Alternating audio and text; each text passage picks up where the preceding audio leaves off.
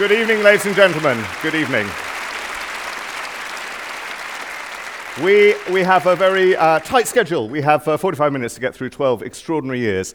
A tiny little moment of context. I remember being here 12 years ago with Trevor Nunn in his And Finally platform. And I looked up there and the door opened and in silhouette was yourself standing up there. And I just thought, will I make it? I'm here. I did it. So, result. Great. I'm usually the one asking the questions, I'm going to say. So if things get sticky, I will ask my own questions. It's fair enough. I'm just warning it's fair enough. I'd like to start, if we may, before you became director of the National Theatre. You talked when we were doing NT50 recently about your first encounter with the National Theatre in Manchester. I wonder if you'd just remind us of that first encounter. Yeah, I saw a production of The Merchant of Venice. With Olivier as Shylock when I was a kid in Manchester. It toured, I think it was doing its out-of-town run, which used to happen in those days. It was the first and only time I saw Olivier live, and I was bowled over. I was that age where I was bowled over by most things. I then saw Anthony Hopkins play Coriolanus at the Old Vic on a visit to London. I think it's generally thought that The Merchant of Venice was a great production, that the Coriolanus wasn't. But for a teenager to see Anthony Hopkins in full flood, in the flesh, was pretty overwhelming. It was so. I know a lot of our regular patrons go right back to 1963. I wish I'd seen all that stuff, but that's all I saw of the Olivier years. And then first time you directed here was in this room. It was a play called Ghetto by Joshua Sobol, Israeli writer. It was a complete surprise to me that soon after Richard Eyre was appointed director of the National, he asked to meet me. I'd never met him before. We had coffee in a cafe near his house, and he asked me to be an associate director of the National Theatre, which was something to which I said yes, absolutely, immediately. That felt like the thing I wanted to do most in the world. And then the next thing that happened was this new play arrived, which they were committed to doing. And it was, there are no funny stories about it. It was an extraordinary play about an extraordinary subject, about the Yiddish theatre troupe of Vilna, Lithuania, which became the ghetto theatre troupe after, in the early 40s, when the Jews of Vilnius were confined to a ghetto. And they kept going. Right up until their extermination. And the play was organized around the songs that they wrote, which survived the war. So at the heart of the play were performances of songs, laments, most of them, written by and for the actors who our actors were playing. And it was not a sentimental play. It was a complicated play written by an Israeli, addressing issues which were very difficult in Israel at the time, addressing what was involved in surviving the Holocaust and arriving after the Holocaust in Israel. So it was a very moving and complicated play. Which was not by any means the first time I worked with Alex Jennings, who played the SS commandant of the ghetto, but one of his many great performances. Absolutely. Yeah. And from there, the beginning of a very important collaboration with Alan Bennett, Wind in the Willows and Madness of George III. Yeah, after Ghetto had opened, I thought it would be a good and refreshing next step to do a kids show. And I've later, I've discovered over the last 12 years why Richard was so thrilled when I went into his office and said, do you fancy a big family show in the Olivier? Because the answer to that question is yes. Yes, please. What have you got up your sleeve? And I told him that I'd always fancied staging The Wind in the Willows, which was a favorite book of mine when I was a kid. That's shifted. I would be less inclined now to look at the Victorian and Edwardian classics, although this year, actually, having said that, we've done Treasure Island, but in a very contemporary, funky adaptation. And Wind in the Willows, Richard, we both of us immediately thought that the obvious person to approach was Alan, whose reading of the book was already famous on Radio 4. And it is my eternal good fortune that Alan was up for it. And he says himself that our working relationship began with him saying to me when I went to visit him for the first time, which was 3 or 4 months after the lady in the van, Miss Shepherd, had finally vacated on account of her. She drove the van straight to heaven, and it had gone. He said, I don't know how you're going to do this. How are you going to do a train? How are you going to do a barge? I said, you don't need to worry about that. I'll do that. Just write it. And that is very much how we've worked ever since. He claims to have no visual imagination, which is not true. But he has he has trusted me with the staging of his plays. And after The Wind in the Willows closed, not long after The Wind in the Willows closed, The Man of George III simply arrived on my doorstep. And that was the beginning of our relationship proper, because that play came, as so many of his plays do, as all of his plays do, in a very unformed state, not yet found its center, not yet found its focus. And we have always worked together to find out what the spine of his plays is.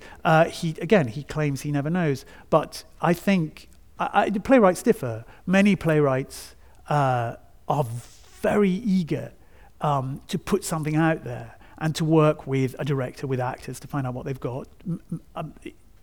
Others don't deliver until they've got it locked down. But Man of George III was kind of that was the beginning of what's gone on since, really. Another stroke of good fortune was that I had happened to see shortly before Alan delivered the play Shadowlands, which was the play about C.S. Lewis, in which Nigel Hawthorne played C.S. Lewis. And I'd been completely bowled over, but I hadn't known that was that kind of thing was. I shamefully hadn't known that kind of thing was within Nigel's range. So he felt like a very obvious place to go to, and his involvement from a very early stage shaped the play, because we read it at the studio. I mean, it would be an exaggeration to say we workshopped it. Alan is not of that generation of playwrights, but we read it. Nigel already had an extraordinary performance in embryo, and subsequent drafts of the play were for Nigel. And every now and then, even during the run, Nigel would essentially take over. There was one, forgive me if you've heard this before, but it's one of the favourite things that I've ever witnessed. There was one before. Julian Wadham played William Pitt, the younger, the Prime Minister. And they'd been doing it a very long time. This happened, I think, on the American tour. And the first scene that the King had with Mr. Pitt was the routine weekly audience that the monarch has with the Prime Minister. And the scene started, as we were immediately led to believe it always started, with the King saying, "Married yet, Mr. Pitt? What? And Mr. Pitt would go, "No, Your Majesty." And he'd say, "Got your eye on anybody? Hey, hey?" "No, Your Majesty." And the king would go, "Well, a man should marry," and then there'd be a kind of paean of praise. There what is in the text, a paean of praise to the institution of marriage. And Julian was brilliant as William Pitt, utterly imperturbable, chilly. And Nigel was everything as the king. He was mischievous, unpredictable, superior, and then furious, deeply moving, of course, in the middle of the play. So Nigel had all the colours, and Julian had the one, and Julian played the one colour in this scene. But one night his mind wandered, and Nigel went, "Married yet, Mr. Pitt?" And Julian said, "Yes, Your Majesty." And you just didn't mess with Nigel. And you saw his eyes narrow. And he said, "Who to, Mr. Pitt?" What? Complete panic. You see Julian suddenly he was suddenly right back in the present. And he went, "The daughter of the Duchess of Huddersfield, Your Majesty." Completely invented branch of the aristocracy. To which Nigel said, "What's she like, Mr. Pitt?" Which is what that's what Nigel Hawthorne was like. It was the whole thing was blissful, actually. You know. And became a film. Became a film, yeah. It was that was my first, and I think so far my best film, because, and I mean this pretty seriously, I didn't know what I was doing. And the director of photography with whom I've worked on virtually every film I've made, Andrew Dunn, said to me when we were looking for locations, he said, "You only make your first film once. You don't know what's impossible. So ask for everything that occurs to you, because soon enough you will know not to ask, because you'll know how impractical it is." And that is indeed what happens. And there was a kind of innocence, ridiculous innocence, about the decisions we made on that film. And I learned everything I know about making films from Andrew Dunn, who shot it, and Tariq Anwar, who edited it. And they have just shot, Andrew has just shot, and Tariq is in the process of editing the film with The Lady in the Van, which we shot in the autumn and will come out in November. Great. To move ahead, nodding obviously at Carousel, which was another extraordinary piece of work. When was the moment you had the National in your sights? Well, I knew I definitely didn't want to do it when Richard announced that he was moving on. I didn't know how to do it. I didn't know how to do it better. I couldn't think of or differently even. I couldn't think of a different way to do it. Richard ran it absolutely brilliantly. And it was an enormous education and privilege to be his associate. And the only experience I had, really, of running an institution as big as this was watching Richard do it. I'd never run anything before, but when he said he was moving on, it was time to consider whether I was prepared to throw my hand into the ring, and I absolutely wasn't. Mm-hmm. And I had just made the movie, and I'd done Carousel, and I'd spent 3 or 4 years having an exciting time, more in America than here, but that was something I needed to go through. I was New York is a fraction of the theatre town that London is. I mean, New York is not a sensible place to make theatre, and it's one of the reasons why so much that is good, and a lot of good stuff does come out of New York, happens because those who make theatre have such insuperable odds. They've got so much stacked against them. So the good stuff, example, the brilliant show Here Lies Love, the David Byrne musical about Imelda Marcos that we did in the Dorfman a few months ago, so phenomenally energetic and original, but that's very, very hard. You have to be really fight to get something like that together in New York, and I didn't have that kind of energy or know-how, and this is a better place to make theatre, and movies are not for me. So I got that out of my system, and I always knew that if the opportunity arose at the right time, I'd want to do this. And in all honesty, I had got bored with myself as a director. I thought, there's very few of us who are so remarkable that it's worth going decade after decade just churning out the shows. I felt that I needed to do something else, to be less fixated on the gig in hand, which is what it can sometimes feel like. That's why so many theatre directors do branch off into movies or television or opera, or they write. So identifying myself with this institution, with its magnificent history, working not on 2 shows a year, but on 20 shows a year, working with writers who I would never work with otherwise, actors who I would never work with, directors I would never work with. It just felt like something I needed to make myself available for. So when Trevor decided to move on, it was exactly the right time. Mm-hmm.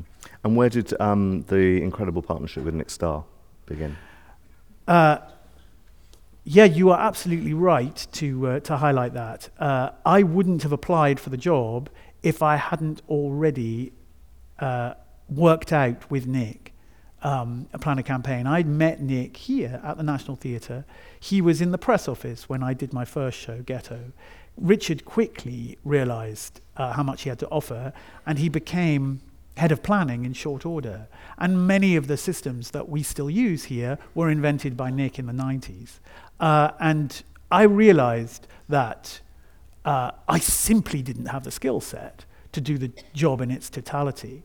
I have no particular managerial expertise. I've got an instinct for making sure that what we do costs what it needs to cost, and a nose for where the income might be, but no expertise. And Nick is the strategic brain, and that started before I applied. And I made it very clear to Chris Hogg, the chairman who appointed me, that I came as a job lot. The proper processes were observed when the executive director job came up. And I apologized to those who applied at the same time as Nick Starr, I'm afraid. One of the many things you were right with was of course, the Travelex ticket scheme, which is still in existence here and has spread across the cultural sector in an extraordinary way.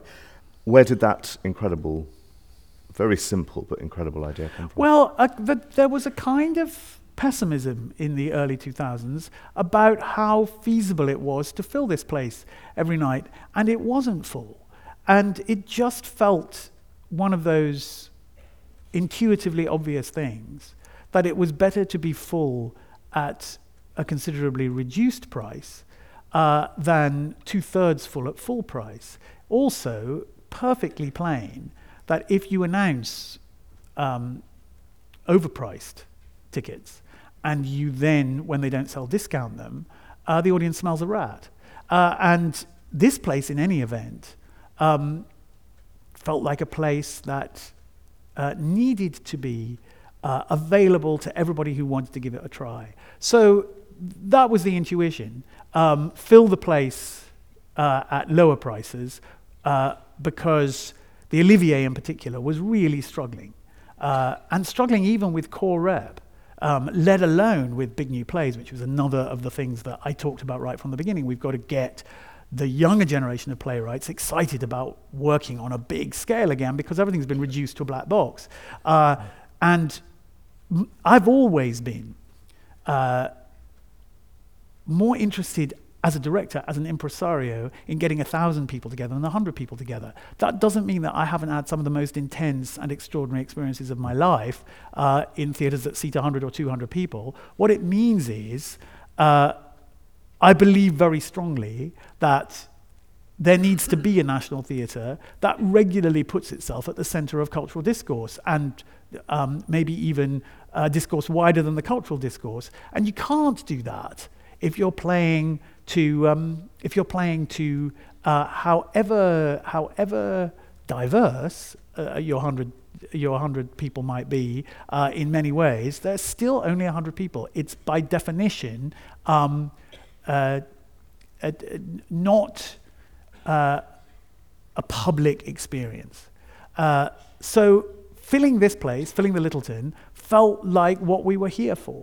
And making sure that people who hadn't come gave it a try felt really important. So the Travelex scheme was something we actually committed to and announced before we had a sponsor. I mean, the story's been told often before. We thought we had another sponsor who pulled out.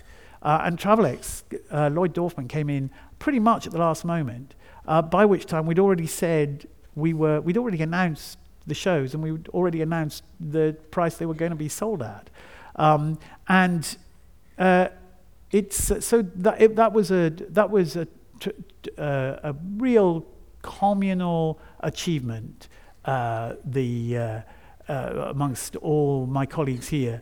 The production department with whom I worked to find ways of producing more efficiently, more cheaply, designers and directors who signed on for the concept, and our development department who found the sponsor, and Nick who worked out how the money would happen, how we would afford it. But it's a means to an end, and even I have to say, from the point of view of my own personal satisfaction, the audience is a means to an end. Because it's getting excited by the work that makes the job worth doing. And one of the things that I say, because it really is the kind of thing that if you're a member of the audience, you just got to take it on trust from me that it's one of those mysteries which I'm afraid you can never be part of. The first run through 20 times a year, oh yeah, sometimes it's terrible, sometimes it's really depressing. But over the last 12 years, going in time after time to a rehearsal room, and 18 of those 20 I didn't direct. My first run through, because I'm the director, is never good enough. It's always enraging, infuriating. I feel completely incompetent. I feel it's never going to come together. But some of the stuff we've done, seeing it for the first time in a rehearsal room, that's when I walk out on air. It's a different kind of exhilaration you feel when it connects with an audience. But the reason why it's so great that we have now so many regular patrons and so many occasional patrons who pack the place out for any number of different kinds of shows. The reason why that's great is it enables us to do the different kinds of shows. There's no writer, no theatre maker, no kind of show, no kind of experience which we can't now take a punt on and find an audience for. And the reason that's exciting is because it's exciting to do the work. Mm-hmm. In that first season, you had Henry V, Adrian Lester's Henry V. It was a very strong statement of intent, I felt at the time, such a politically galvanised production. Was that a deliberate statement setting out your stall for your tenure here? Well, it's as with so many of what feel in retrospect like big, bold decisions, it was partly, yes, it was. I love doing Shakespeare. I think it's an equally bold statement, I have to say, to kick off with Everyman, a kind of underseen great English play, which is plainly should be the kind of thing that the National Theatre has as its core. But Henry V, bizarrely, had never been done by the National Theatre, despite the fact that it was one of Olivier's most famous parts. He did it long before he became director of the National Theatre. And it was before we'd gone to war in Iraq that it was programmed. And before we'd gone to war, that I'd asked Adrian Lester to play Henry V. And when we did go to war, the play, as Shakespeare does, just changed meaning. So it would have been bizarre not to do it the way we'd done it. It would have been, in a way, more of a statement not to have done it as a play about a British army embarking on a foreign adventure with questionable grounds in international law. Questionable, I use the word advisedly. I mean, the play doesn't say The play probably thinks it's saying hero king invades France for very good reasons, but Shakespeare is always too multi-layered, ambiguous, contradictory a playwright ever to go with a single statement. Just felt like it felt like a pragmatic decision, also a statement of intent. I wanted to do Shakespeare and I wanted to do it in a fresh and contemporary way, and then it turned out that we were doing the right play at the right time. Another statement, 2004, His Dark Materials in here. An extraordinary commitment to our work for young people and a very different view, very different from Wind in the Willows, say. Well, one of the things that happens if you are maybe this doesn't happen to all directors or all people who run theatres, but it certainly happens with me, is that as soon as something's done, all I can think about is how differently I want to do things next time. So a lot of the decisions I take about the work I direct and the work we program is in reaction to something that's happening at the moment. We've got to, that's either, well, that's terrible, we need to get it better next time, or that's good, but we need to now strike out in a new direction. I loved the experience of doing Wind in the Willows, and the thing I liked about Wind in the Willows was the extraordinary use it made of the stage machinery here. I thought it will be good to get that out and dust it down and use it again. It hadn't been used for a while, but mainly I thought I want to recommit to the big family show, and I was nudged in the direction of His Dark Materials, which I hadn't read, by the then head of the literary department, Jack Bradley. They felt completely impossible, in the same way as Warhorse felt impossible. That's always a provocation. And to do a big two-part epic based on these extraordinary stories, and to use the stage fully, that was something I wanted to do. Now, as soon as it opened, and particularly in the years since, but it was a great event. To my surprise, the first year, before it had even opened, it sold out before it opened. I hadn't rumbled how extraordinarily popular those books were. And I don't joke when I say that one of the things that really jazzed me about it was being out in the foyer and hearing teenagers furiously ear-bashing their parents, telling them it wasn't good enough because it missed out this and it got that wrong.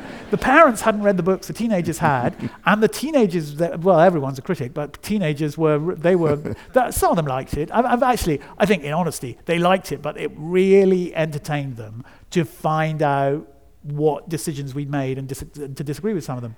The decision I made, which in retrospect, I think it was great at the time, but it was scenically massive.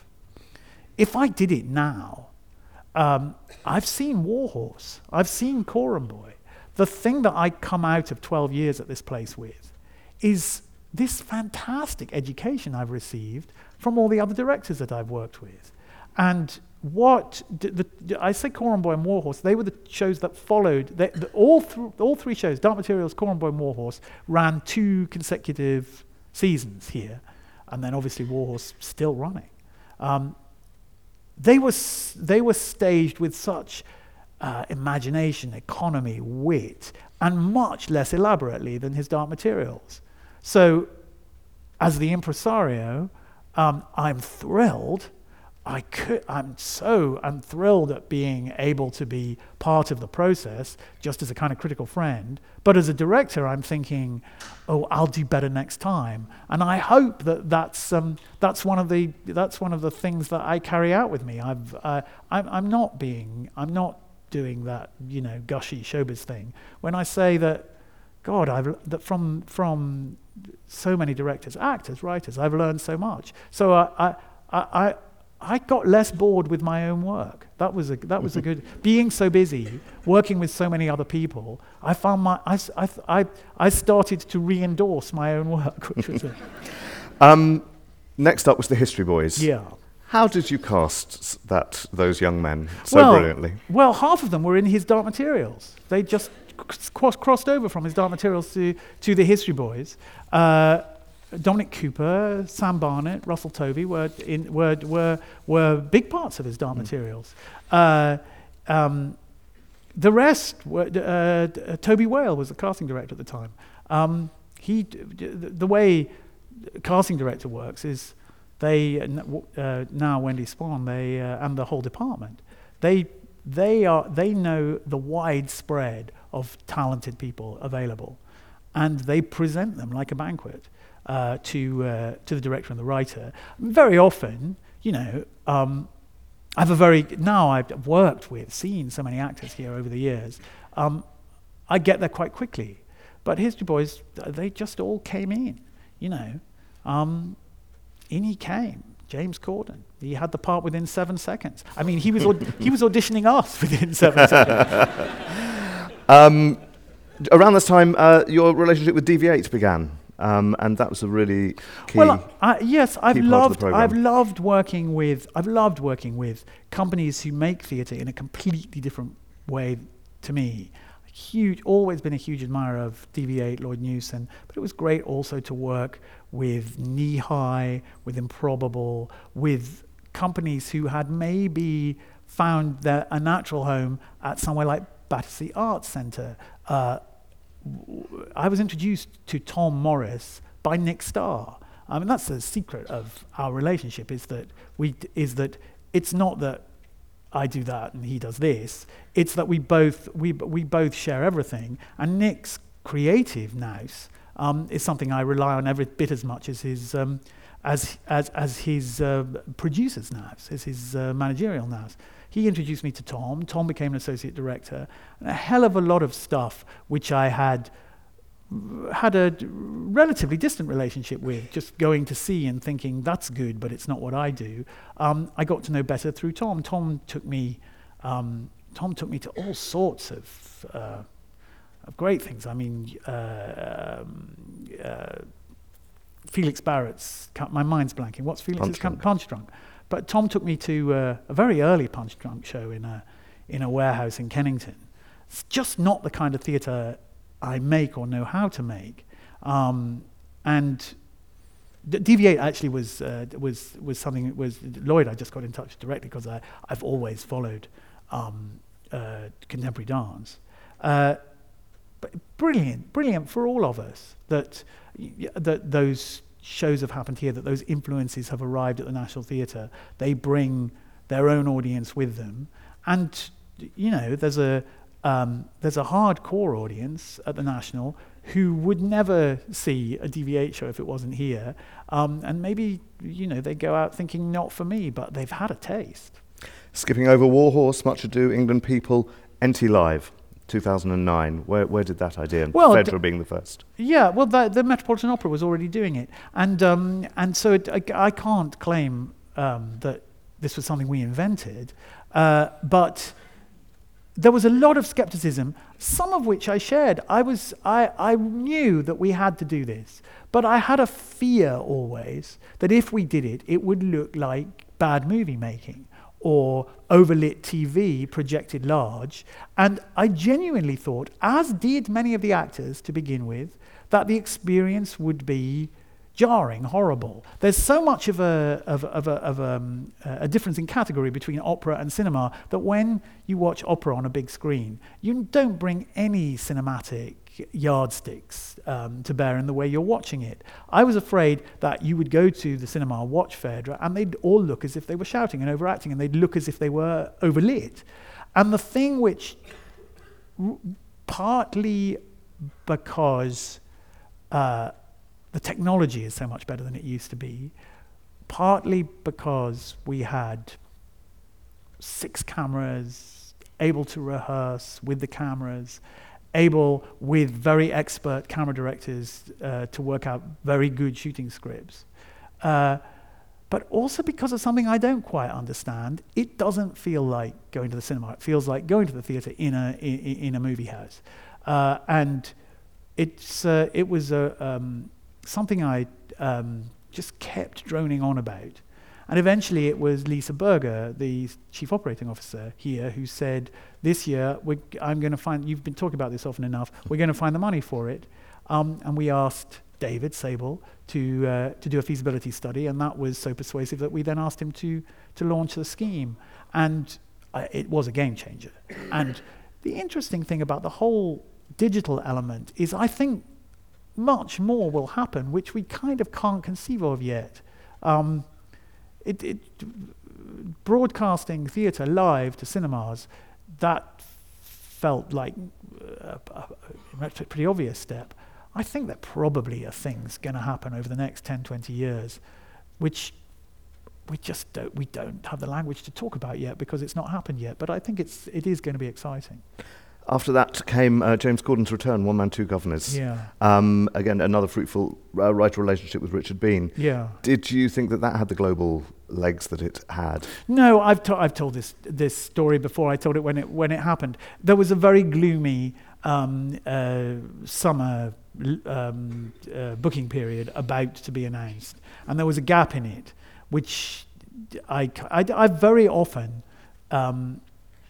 committed myself mentally to that slot there and waited to program it to see what the National needed. I've enjoyed doing that. I've enjoyed saying, okay, I'll do Major Barbara. I'll see whether I can get on with Shaw. And I know very often I know we need a comedy, and they all go, ooh, I don't want to do a comedy. And I go, well, it's all right, I will. I quite like doing it. I love the experience of the audience collapsing. The single most exciting evening I've ever spent in any theatre anywhere was the first preview of The History Boys, when you just, oh my God, this is like rock and roll. And we didn't know that. So there we were with a slot. It had to be comedy. It had to be me. And The Servant of Two Masters was, I played the Corden part when I was at school. And I was also looking for something for James, who was going through that trough. I mean, it's now he seems unstoppable, but at that time everybody hated him, and I knew how good he was. So that came as a kind of package, and it came together quite quickly. Mostly, I'm not necessarily generating the ideas, but I knew it was that play. I knew it was James. I knew it was going to be finding the equivalence between, the old Italian tradition and the old English tradition, between Commedia dell'arte and Over the Pier. And I asked Richard to do it, and it came together very quickly. And all sorts of... I said to Tom Morris, so who should I get to do all the physical stuff? And it was Tom who's very often said, do you remember Cal McChrystal of Spy Monkey, whose work I'd seen? If Cal hadn't done all that physical stuff, it wouldn't have been half as funny. But it was... It wasn't that much fun to rehearse. It wasn't that it was horrible. It's just rehearsing stuff whose only purpose is to make you laugh is not a particularly grateful thing to do. It's you just have, because after the first, second, third time through, nobody's laughing anymore, and so it feels kind of the rehearsal room feels airless, and you just have to keep drilling it and keep trusting that it will be funny one day soon when it's spontaneous again and when there's an audience in front of it. So the first preview of that was pretty exciting. Alick Blythe and Adam Cork's London Road, another extraordinary risk of a production. Was that a rehearsal room moment where you went, oh my God? No, that came out of a studio weekend or a studio week where the studio was inviting musicians and playwrights to a kind of a marriage bureau. And in one of these, they happened every now and then, every year or two. In one of these marriage bureaus, Adam and Aleki, who is a verbatim playwright, struck up a relationship. And I went to hear a sing-through of the first half of it at the studio. Again, it's just one of those things where when you describe it, you think, no way, that can't possibly work, a verbatim piece. And Aleki, at the time, was pretty hardcore. Her actors used to, in shows that I'd seen that she had created, her actors wore headsets in order to reproduce exactly the speech patterns, the inflections of the witnesses that she had interviewed. And the idea that kind of thing could be set to music felt so crazy that it was certainly worth a couple of hours of my time. I was blown away by it and just said yes. That's again that's been one of the great joys, just being able to say yes. That's a joy that that very few theatre directors of theatres have. I mean, this place can, when it wants to, just say, we're going to do it, doesn't matter who comes to see it, or it doesn't even matter whether we get anybody to see it, this is plainly worth doing, and that's what happened there. 2013, the 50th anniversary fell on your shoulders, and I wonder, there was an extraordinary moment for me when we were at the Old Vic with Lady Olivier performing St. Joan, with you filming her. It seemed like an incredible crossing. It was an extraordinary. That was one of the most moving things I've ever witnessed.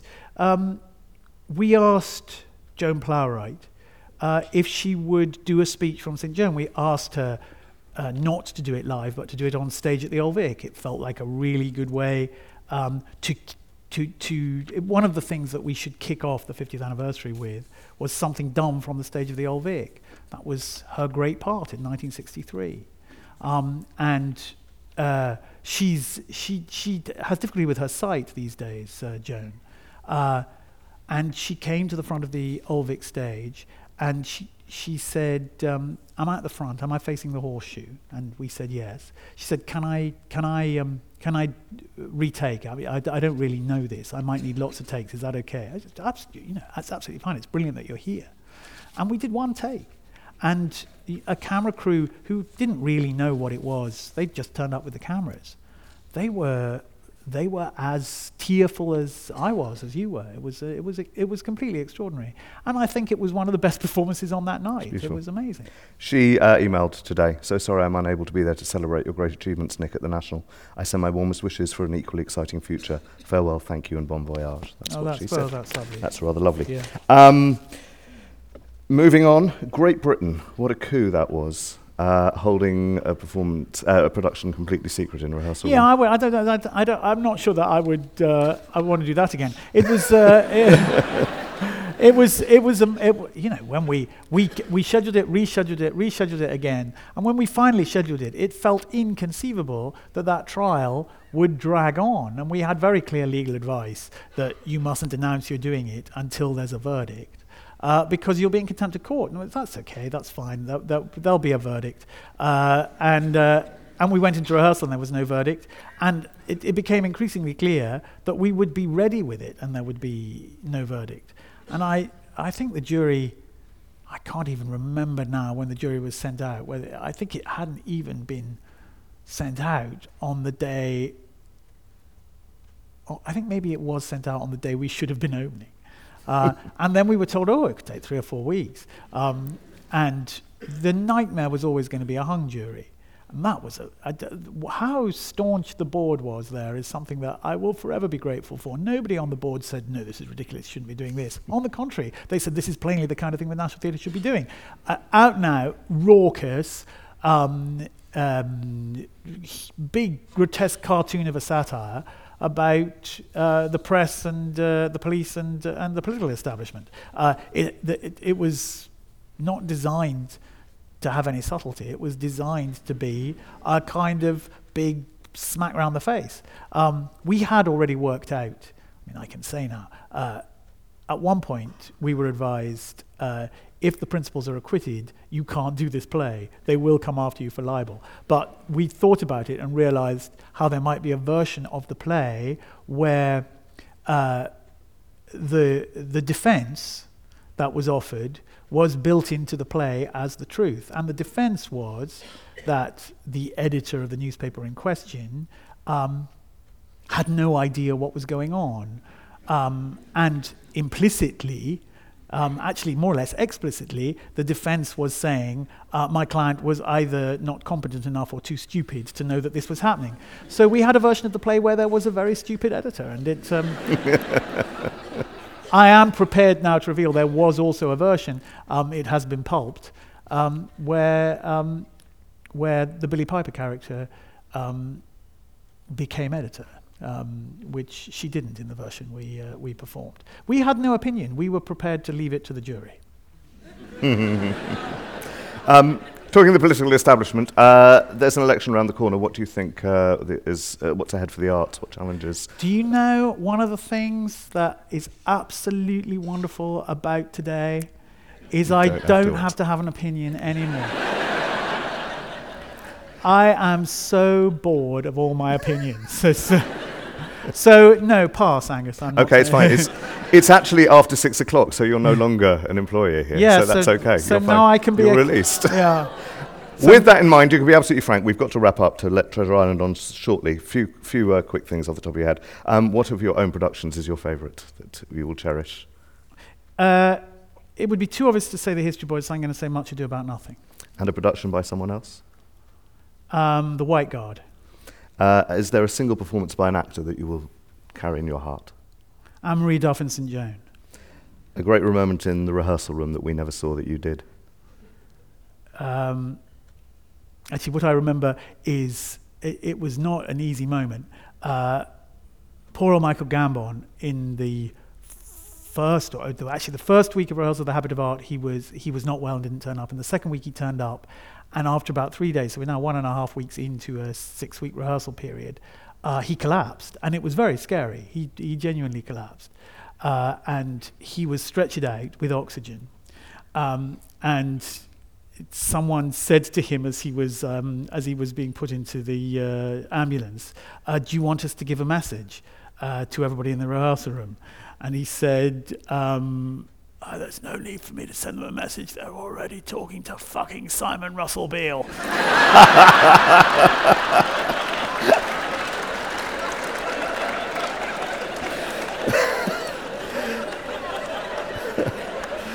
Here is the terrible, brutal, unsentimental truth about the theatre. We were in the canteen recasting it at the time, and Simon wasn't available, and so the next day, I called Richard Griffiths, who had every right to say, "Hang on a minute, I did you proud in The History Boys, and you didn't ask me first time round. Why are you asking me now?"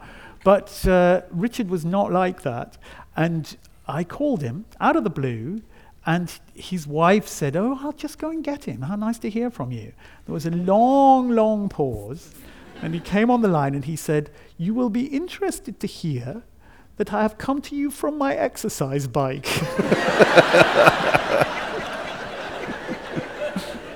I said, "Yeah, that's very interesting." Explained to him the situation, and he said, "I'll start on Monday." He was great. On Monday morning, what will you miss most about not coming to the National? I will miss, and will always miss, the fact that the company here, just hanging around the corridors, the canteen, the offices. There's so many people here, and they are such fun to be with. And I will never have that gregarious a working life on a daily basis again. Whatever happens, it's not going to be quite like that. The point about the National Theatre, I think this has probably been the point for more or less every one of its 51 years, is that people really, really love working here. It's the most fantastic working environment, and I will miss that. What will you miss the least? I'm just going to repeat. I will be so happy not to have opinions anymore. So. Will you write a book? I will try to write a book, but I haven't kept a diary. I won't write a memoir. I won't be writing on April the 1st, 2003, I walked through the stage door and blah, blah, blah. So I've got to find a way of writing what feels like an interesting book about what it feels like to work in the theatre. I'd like to write not too long a book that might be interesting to people who aren't that interested in the theatre, but that's an absurd ambition. And it won't happen immediately, but it's something I've thought about. And now you're no longer an employee. Is there a regret? Is there a stinker that you're... Oh my God! Of course, they've been terrible stinkers, and there've also been shows which have been enormous hits, which I've hated and everybody else in the building has hated. And one of the nice things is that when I've been to see those run-throughs, I have been able to report, no, it's not very good, but it's okay, everybody's going to love it. And and I don't know whether it's that I've imposed my taste on all my colleagues, but by and large, it hasn't happened very often, maybe 3 or 4 times, and no way am I going to reveal what the shows are. But by and large, there's the eye rolling here is pretty communal. We do play a game sometimes, the 5 worst shows of the last 12 years. Not going there, not going there. It's been fun playing it, though. Nick, our time is done. Your time is done. It's extraordinary. On behalf of the staff, thank you so much for your leadership, for the opportunities you've given us and the trust you've given us. Well, it's been great. I want to say, because I know a lot of my colleagues are out there, but I want to say to them that it's been a blast. But I also want to say, I mean, you know, those of you who turn up to the platforms, I know you are our most committed, our most loyal, our most perspicacious. And it's been a real joy doing stuff for you these last 12 years. And it's something I'm going to say again at the surprise party. Oh my God! But it's not given to many people to know that they've spent 12 of the most active years of their life doing something that was really worth doing, and it's been given to me, and I will always be grateful for it. Ladies and gentlemen, the hashtag is Thank You Nick on Twitter. Ladies and gentlemen, I give you Nick Hytner. Thank you very much. Thanks.